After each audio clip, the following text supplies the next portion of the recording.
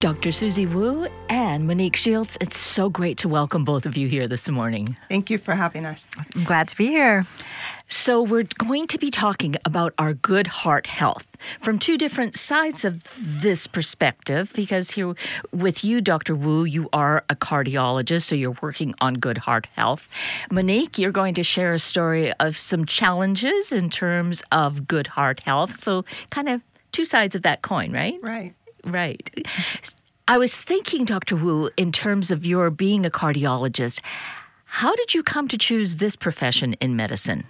Yes, I was also always interested in the heart and brain. So it was kind of a choice between cardiology and neurology. A lot of us, I think of doctors wanting to deal with really sick people and then not as sick people, more like non-emergency diseases. And I always knew I wanted to work with sick people. And so I think that kind of separated out, some people who like to work with emergencies and others who don't. And then the heart is just a fascinating organ. It's so important. It's the physiology just makes sense to me. And I think I like to help people go through crises, and work towards better health. So I'm interested in primary prevention or preventive cardiology. And so it's just where I landed. And I think the group of people that are in cardiology are kind of like-minded. That sounds good to me. It sounds like if I'm going to have any kind of a heart issue, I want to come and see you because you're just very proactive and positive and upbeat about it. Thank you. You're welcome. Now, on the other side of this coin, Monique, you have had some history of heart disease in your family. Is that right? Exactly, yes. My dad died of congenital heart failure a few days shy of his 60th birthday, suddenly. And my mom, in the past few years, has been diagnosed with heart disease. She's had 4 surgeries and has had a pacemaker put in the last year. And she's now living with congestive heart failure. So it definitely runs in my family. I've had high blood pressure for 19 and a half years now. And how did that kind of surface? How did you become aware that you had the high blood pressure? Well, I found out I had high blood pressure in pregnancy. I was in my 35th week of pregnancy. I went to my doctor's appointment. Just a regular doctor's appointment, left the house, put on flip-flops, grabbed my purse, and was out the door and got there. And, of course, my blood pressure was taken, and it was extremely high. The nurse took it. It was 211 over 108, which was high. So she had me lay in the room for a little bit more and see if it went down, which it didn't. So she asked me to go over to emergency room for monitoring. I thought I would be sitting in an emergency room with a cuff on my arm, but a wheelchair was rolled out and I was admitted to the hospital. So I was in the hospital 4 hours before my doctor came in, and he came in to tell me I would be having a baby soon due to my blood pressure and that I would be sent in an ambulance from Federal Way to a Tacoma high-risk hospital. High risk. Did they use that word? That terminology? They didn't at the time. Oh, good. But they were calling around to what hospital I could go to. So I kind of thought it was a little bit high risk. Yeah, high risk, yes. High risk pregnancy for sure. So I was in the hospital overnight, and in the morning is when I was told I had preeclampsia, and that's high blood pressure in pregnancy. Never heard of preeclampsia. I couldn't pronounce it. I kept asking my husband, what's it called again? So I was told I would be on bed rest for 3 days. They wanted to develop my lungs of the baby. So they did that, and I was induced 3 days later, had a healthy baby. That's my 19-year-old today. But my blood pressure would not go down. So I remained on bed rest in the hospital for another 3 days. And so that's pretty much started my whole journey. Dr. Wu, how common is that for high blood pressure to just surface at that point in pregnancy? And then the terminology preeclampsia, is that pretty typical? Preeclampsia is one known pregnancy-related complication, and we're there's a growing awareness that pregnancy can be a type of stress test that unmasks some of these tendencies towards high blood pressure or diabetes. Sometimes it's isolated to the pregnancy, but like in Monique's case, it persisted and it just kind of she had that stress test and then the hypertension continued. So it can be a very early sign of increased risk for high blood pressure or other cardiovascular disease in the future. So I think we're recognizing that more and more, and we're taking that into account when trying to estimate someone's lifetime risk of developing disease and being proactive about prevention in those patients. And the history, the family history, did that play a role in Monique's case, which would perhaps then be an example of it being the case for others in similar circumstances? Right. It very well probably played a role because she was awfully young when she developed hypertension or preeclampsia. And definitely when we see a strong family history of high blood pressure, that is certainly, there's probably a genetic component to it. There can be other lifestyle things that contribute, but certainly, like anything else, there's both genetics and the environment that we live in and the lifestyle choices we make. Just like people who have high cholesterol, there can be a really strong genetic component, and we can do a lot to modify it, but sometimes we have to take medications because there's no other way to address that risk factor. Right. And so, Monique, how have you been feeling in these intervening years? You're raising a child. Did you have another? I did. Yes. I had another child. I had them 5 years apart. I had complications between each pregnancy. I don't know if it was related to my blood pressure, but definitely had complications conceiving the second time around. But with my second pregnancy, I was, under a radar the whole time. I was actually put on bed rest before I showed any symptoms. So I was on bed rest for 2 weeks before I had my second son and induced early. They just didn't want to even go through it. Right.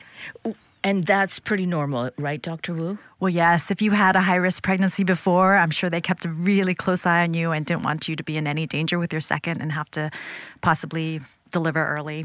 Yeah. So 2 teenagers, and in terms of their health, they're doing great. They're doing great, yes. So throughout the years, though, I have to admit, I've really done things in the past 17 years to not take care of my blood pressure. It has taken me a full 17 years to finally get a handle on it. So I'm incorporating a lot of things into my life now, but it was due to my parents that I started to take it serious. Really, for the most part, all I did in my past 17 years was take medication. So even though there were these high-risk pregnancies, but you were taking the medication, but you were not thinking that, there's anything bigger at play here. No, not at all. When I first had my son, I was overwhelmed. He was premature. I had him early. I wasn't expecting that. So I was busy taking care of him. And then, 5 years later, I have another child. I'm extremely busy like everyone else. I work full-time, married, have 2 kids. So, also not having symptoms. I felt fine. So it was just medication compliance. I think it's so great how you kind of took control of your heart destiny, or even for your whole body. What's good for your heart is good for your whole body, and how you really, sometimes people depend on the medications too much and don't think about what else they could do for their health. And as doctors, we don't want that. We want you to be healthy in all ways and not just depend on a medication to fix things, if there are things that you can do to be healthier. So I think it's so great that you've really incorporated those lifestyle changes that can help the blood pressure, and maybe even, potentially for some people decrease their need for medications or get rid of them completely. Sometimes over time you can take 1 instead of 2, so with all those changes. That is language I love to hear. Yeah. Because approach this from a more of a natural perspective. And so as a cardiologist, do you see that it's possible to maybe come off the medication? Could Monique be looking to do that? It depends on the person. Okay. When she developed high blood pressure, if she was so young, that suggests there might be a genetic component. And so I tell patients, don't blame yourself or don't feel like you're doing everything wrong. Just use it to empower yourself and say, well, there's so much I can do. Some of it is out of my control, but there's stuff that I can control. And those are the ways I can help address my blood pressure and become a healthier person. So I think that that there's a role for both, and that definitely there's some component of genetics and there's some component of lifestyle, and just making sure you're addressing both of them is important.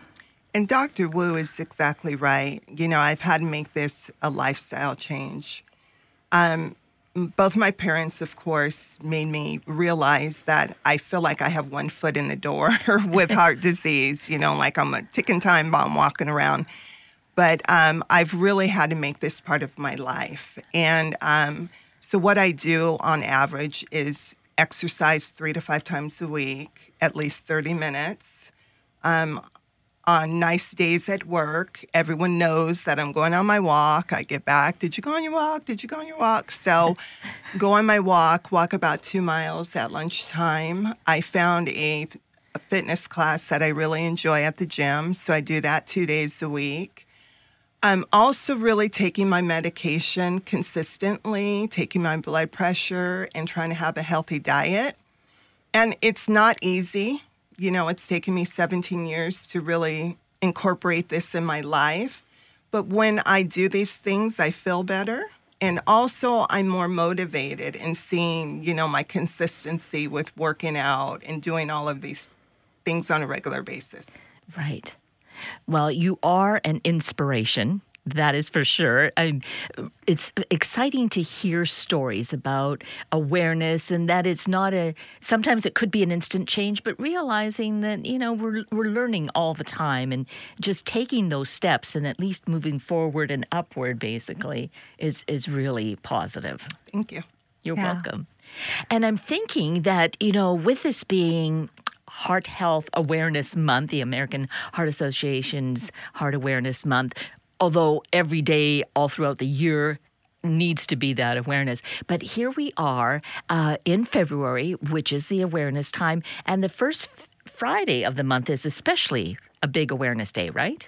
That's right. It's National Wear Red Day, which is a big part of the February Heart Month, where we encourage everyone to wear red. Women and men. I mean, the symbol is a red dress, but we encourage the men to participate also if they want to wear a red tie or whatever, to support the women in their lives and the message that heart health is for everyone, but also just to increase awareness that heart disease is the leading cause of death for women, not only for men, but women too, which is not something everybody knew and everybody knows. And that's the goal of the Wear Red Day, is to really increase awareness that heart disease is a significant, it's the number one killer. Yeah. So. Yes. And I think, Monique, as you say, people at work ask, have you gone on your walk? Mm-hmm. So you have heightened awareness in your workplace, certainly, I'm sure with your family as well. Right. But these sorts of activities and actions, and maybe even wearing red on that day, causes someone to ask a question like, Right. Yeah, so Wear Red Day. That's a day for everyone to wear red to raise awareness. And as Dr. Wu mentioned, it's not just for women. It's for the men in our lives. And I often remind my husband and sons to wear red that day, to think of me and to think of the others in their family affected by heart disease. And so at work, I initially introduced this 3 years ago as a fun day and an excuse to wear red and bring awareness to heart disease and stroke. And everyone just really bought in and enjoyed it. And so we all wear red that day. We take a group picture at some point in the day. And with that, it's open communication where I've talked to other people in the office that have friends and family members affected by heart disease also. And then we've incorporated some additional heart disease awareness activities into our office. We've brought a blood pressure cuff. which we encourage everyone to take their blood pressure once during the day. We have had CPR training twice in the office, so the majority of our office knows CPR. And then due to our workplace wellness activities, the Pierce County Chamber is recognized us for workplace wellness.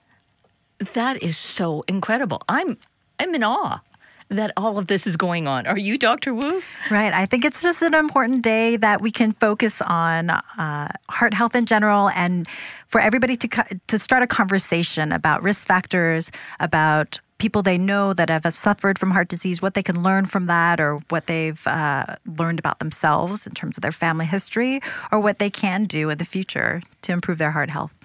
Well, it can be this silent killer. We know that about heart attacks, right? High blood pressure in particular is the silent killer, because a lot of people don't have any symptoms until their blood pressure is very high. And I think that was the case with Monique and so many others, where it's detected just by chance by their primary care physician or by the dentist, or if they happen to just check in a Bartell's for no reason, which is a great thing to do, just to screen. It may not be the most accurate, but at least it's one way to just touch base with yourself and make sure that things are going okay. And so many employers now will also have preventative screenings and have a visit to check your cholesterol and your blood pressure to make sure you're not at risk. Exactly. And I was so grateful I had that doctor's appointment that day. I wasn't even at my weekly prenatal appointments. I just happened to have a doctor's appointment that day because I felt fine.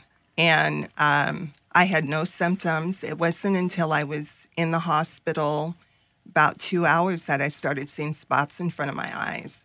But prior to that, I had no symptoms at all. I think that just illustrates how important it is to do those regular visits, because you may feel fine, but there might still be something wrong. And so there's a reason why you go in for these checkups, and just to make sure there's nothing that's underlying, even though you may be feeling just fine. And I actually have that kind of personal experience as well, where I actually was going to donate blood. Right. And it was at that experience, taking the blood pressure, they said, oh no, we can't do this. Your blood pressure is too high. And I had an awareness that at times it was kind of marginally high, but never any kind of situation that made me, no headaches, no spots, as you're mentioning, Monique, nothing. So, as you say, Dr. Wu, having regular appointments to check this, and taking the opportunity at a pharmacy to use that blood pressure cuff, right? Right. I mean, a normal blood pressure is less than 120/80. I mean, that's the ideal blood pressure, and a lot of people don't know that. And if they're on treatment, the goal is to keep it less than 130/80 for most people. And when people get symptoms is typically when their blood pressure's 180s, 200s, or their bottom number is over in the 90s or 100s. So there's a huge gap in between those numbers, between ideal and when people tend to have symptoms. And so that's that whole area of that. That's why 50% of women or people don't know that they have hypertension or high blood pressure unless it's checked. Right. So that's a key thing here is really look at that blood pressure, know what yours is, be monitoring it. If it goes beyond that 120/80, if you've checked it, certainly get in to see your doctor. Right. Talk to your doctor about where it should be, if you need any changes, or if there's any other lifestyle changes that they might recommend for you to do to get that number down, and have that open dialogue with your doctor. I think it's really important to find someone that's going to support you on that journey and work together with you, that you feel that you can communicate with as well. Exactly.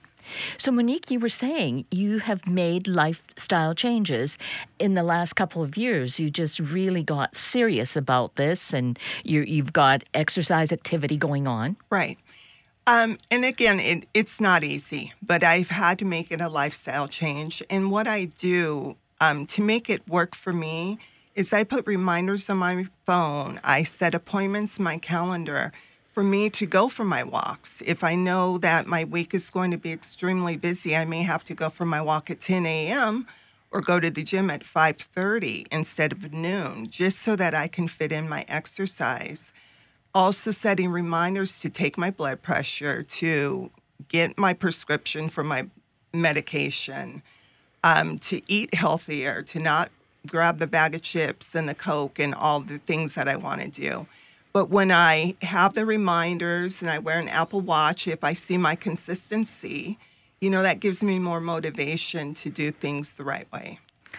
I think your story just illustrates how we can use the tools and technology now to be proactive about our own health and monitor things on our own. Especially in cardiology, we have all these tools that patients can use at home, like an Apple Watch or having a blood pressure cuff at home that really can minimize the number of visits to the doctor. You can notify the doctor of things that are going on before they check in with you, and it can be really empowering. And it just goes to show that you can use technology to better your health, Yeah, it's very helpful for my doctors when I come in with my own blood pressure readings.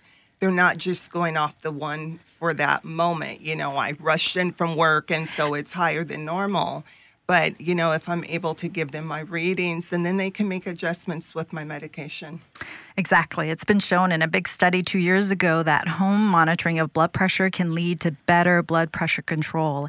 And better blood pressure control correlates with longer life, better survival. I mean, high blood pressure increases your risk for every other type of cardiovascular disease, for heart attacks, for stroke, for arrhythmias like atrial fibrillation, and congestive heart failure. And so addressing the high blood pressure is so important. And so getting a home monitoring device, I have one that I put on my wrist. Right. Something as simple as that, right? Exactly. It's important to make sure you bring it in every so often to make sure it's accurate. It correlates with what we get in the office. And it's important to not obsess about it and take it too many times. That can sometimes cause anxiety and make your blood pressure get worse. And so it's a fine balance. I think what's important is if you're doing well, you don't have to check it often. But if there's a change or if you're not feeling well or something, it's a tool that you can use to say, oh, I'm okay, or no, after this medication change, this is working or it's not working, and I need to tell my doctor. Right. Yeah. So we're talking about taking our blood pressure, really monitoring that, being active, find some kind of physical activity that is comfortable for us and just do it consistently. That's right. It's kind of like taking a medication. It's your daily dose of activity that can help bring down your blood pressure, and eating a healthy diet, and even independent of any weight loss or anything, the physical activity is going to bring down your blood pressure. So even if you don't see any weight loss, it's still so valuable in and of itself. And in terms of diet, limiting the amount of salt you eat. We in America eat 3 times the amount of salt that we should. It's hidden in all kinds of things. A lot of people say, no, I never salt my food, but then they're eating potato chips and French fries and, soy sauce. And so just being mindful of how much salt there is in our food and increasing our potassium intake, which a lot of people don't know can help lower their blood pressure, especially in African Americans. There's a great benefit. So you can lower your blood pressure by 5 or 10 points just with these lifestyle changes, or even more, which might avoid you from adding a new blood pressure medication, for example.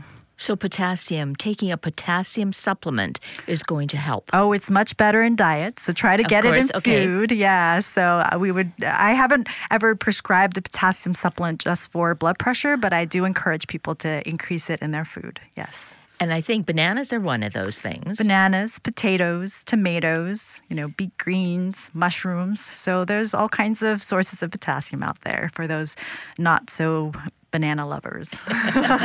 And Monique, as you say, you've been changing your diet. Does that include the family, your husband and the boys?